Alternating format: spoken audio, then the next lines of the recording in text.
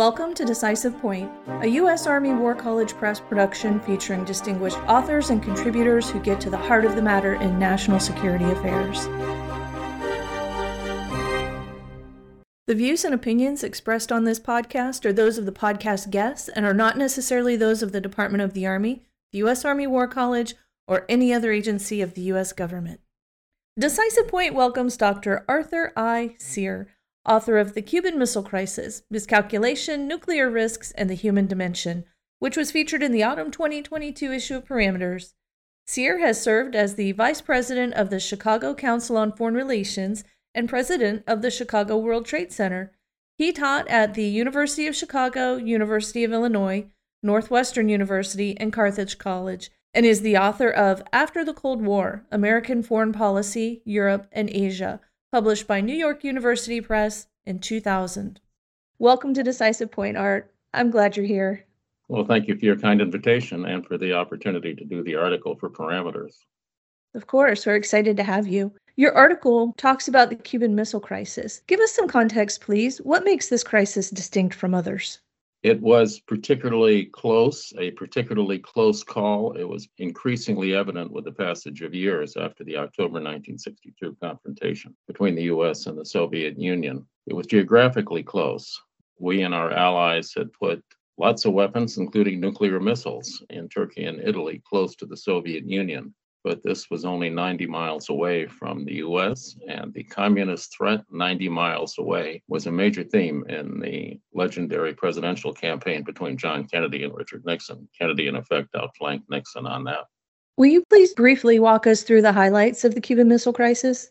Yes, Cuba had become an increasingly intense focus in American politics. At the very beginning of the Kennedy administration, the administration stumbled badly with the disastrous and total failure of the Bay of Pigs invasion, a CIA effort to land heavily armed anti-Castro exiles at the Bay of Pigs in Cuba and launch an insurgency, which they confidently told the president would be successful. That, it's clear now, not only fed controversy in the U.S., but encouraged Nikita Khrushchev to place the missiles in Cuba, following a very steady buildup of conventional forces there. Let's talk about some of the lessons learned. Yes, indeed. Well, the problem of perception and especially misperception of the other side, always a great and perhaps principal challenge in international relations, which is why diplomacy is such an important and also difficult occupation.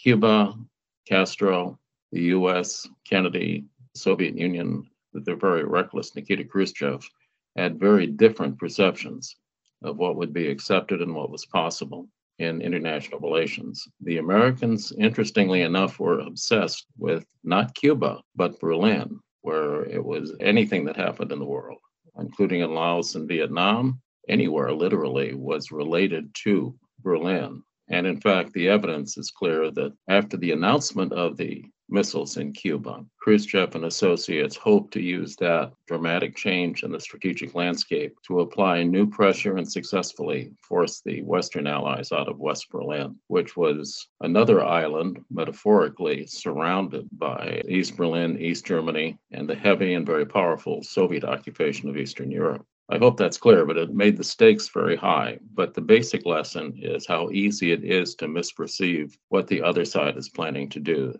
Nobody around Kennedy, with the single exception of CIA Director John McCone, not a government professional, not an intelligence pro, but a Republican businessman who was brought in to succeed Allen Dulles, who had been longtime head of CIA and was basically a fall guy for the Kennedy brothers after the Bay of Pigs disaster. With a single and very courageous exception of McCone, the Americans simply persuaded themselves the Soviets would never try to do this. How are some of these lessons still relevant today? Well, we still have a nuclear-armed world. I don't believe, but it's important to keep in mind what I just said about misperception. I think partly because of the lesson of the Cuban Missile Crisis, and partly because nuclear weapons since Hiroshima and Nagasaki, the bombings which finally brought a thankful end to World War II in the Pacific and the surrender of Japan, nuclear weapons are so horrific that they continue to operate as a deterrent on the other side. But thanks in part to the Cuban Missile Crisis, we're no longer so inclined to engage in wishful thinking, I believe collectively, and assume the other side is not going to act. And communication. Kennedy and Khrushchev, to their great credit, established the so-called hotline, which was not a cell phone. It was not a landline. It wasn't even initially a satellite phone, but it was a very complicated telecommunications system, an old-fashioned big clunky teletype machine. One was placed in Moscow and one was placed in Washington, and the two sides were able to communicate much more readily than before. Today, telecom is no longer a problem, but miscommunicating, misunderstanding what the other side is going to do and wants to do is as dangerous as ever. Roberta Wohlstetter is the single, I think, most important analyst, well worth reading. She did a classic book in 1962, Pearl Harbor, Warning and Decision, analyzing and explaining the U.S. intelligence failures regarding the Japanese surprise attack on our naval base on December 7th, 1941. She also did an article for the Fine Journal of Foreign Affairs in 1965, applying the same lessons to the Cuban Missile Crisis. She's extraordinarily durable. Do you have any final thoughts for us before we part ways? We're very much into quantitative analysis, and hard data and hard information is important in our military, quite rightly. From the start of warfare, but certainly the U.S. Army and military services today give a tremendous amount of attention to data analysis. Our military is also quite valuable and fortunate in the sense that leadership is essential. In academia, but also in government circles, I do believe, and I don't think it's just old age, I do believe that with the end of the Cold War, we become more and more obsessed with what we like to do, analyze data. You see it in all walks of American life, including business. But leadership, intuition, the human dimension has never stopped being important, and it's more important than ever before. JFK looks better all the time, whatever his shortcomings may have been, and obviously his ineffectiveness early in his administration. He played a singular and decisive role in holding off nuclear war. The advisors he brought together when we first learned about the missiles in Cuba uniformly wanted to attack Cuba. We know now that there was some sense, especially on the part of Defense Secretary McNamara, that the Soviets had some sort of short-range nuclear weapons in Cuba, but they had far more than Americans estimated at the time. And in a moment of insanity, Nikita Khrushchev had quite privately given his principal commander in Cuba the okay to use nuclear weapons without asking Moscow if the Americans invaded. The Soviet submarine, the B-59, under command of Valentin Savitsky, harassed by U.S. surface ships dropping hand grenades and signaling depth charges, which the Soviets assumed were lethal, trying to force them to the surface, finally did so. American aircraft were busy shooting tracer bullets around the submarine.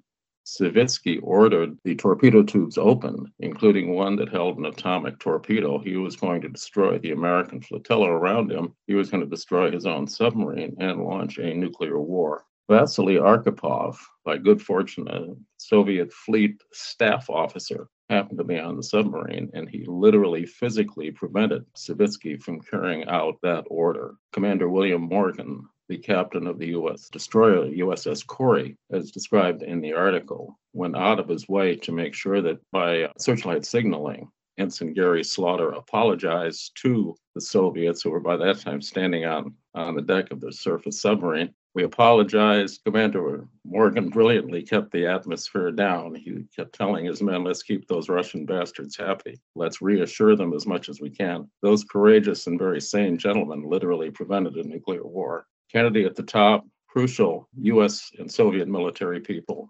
confronting one another deserve a lot of credit. It was far closer than anyone realized at the time, even though everyone knew it was a dangerous situation. Thankful for clear heads, right? At that time, yes, more important than ever. And the more we go on after the Cold War, I think the more easy it becomes, especially for intellectuals, I must say, but also some military people, to be very casual about the risks these kinds of weapons involve. If I may, one final point without getting too personal, I was working at a supermarket after school and on weekends in October of 1962 in Los Angeles, California, my hometown, which was a prime target area. President Kennedy, the evening of October 22nd, made a public speech readily available on YouTube, and people should watch and listen to it, announcing the not attack, but quarantine blockade of Cuba. When I showed up for work the next morning, Alexander's supermarket in Hollywood, California was totally jammed with people. It wasn't a riot. As far as we could tell, people paid for things. But for the first time in my life, I really not only saw but smelled fear, a very curious, primordial kind of animal sense that arises when people and other creatures are terrified. It was an exhausting experience. It was a tiring, sort of monotonous job. But for the first time at work, I was completely exhausted at the end. One poor woman, I took her out to an elegant Lincoln Continental. She had 2 shopping carts full of nothing but bottled water and toilet paper. It was really a very sad as well as scary time. We should all keep it in mind because thankfully Americans have not had to experience anything like that since. Very, very close. And don't believe anyone, especially some professor who uses game theory and abstract conceptualization to argue that it never really was that dangerous. I appreciate your time so much and your insight. It was such a pleasure talking with you, Art. Thank you. Well, thank you, ma'am. Anytime. I'm always available to parameters in the U.S. Army War College. If you'd like to learn more about leadership in the human dimension as viewed through the Cuban Missile Crisis, you'll find the article at press.armywarcollege.edu/parameters. Look for Volume 52, Issue 3. If you enjoyed this episode of Decisive Point and would like to hear more, look for us on Amazon Music, Spotify, Apple Podcast, Stitcher, and any other major podcast platform.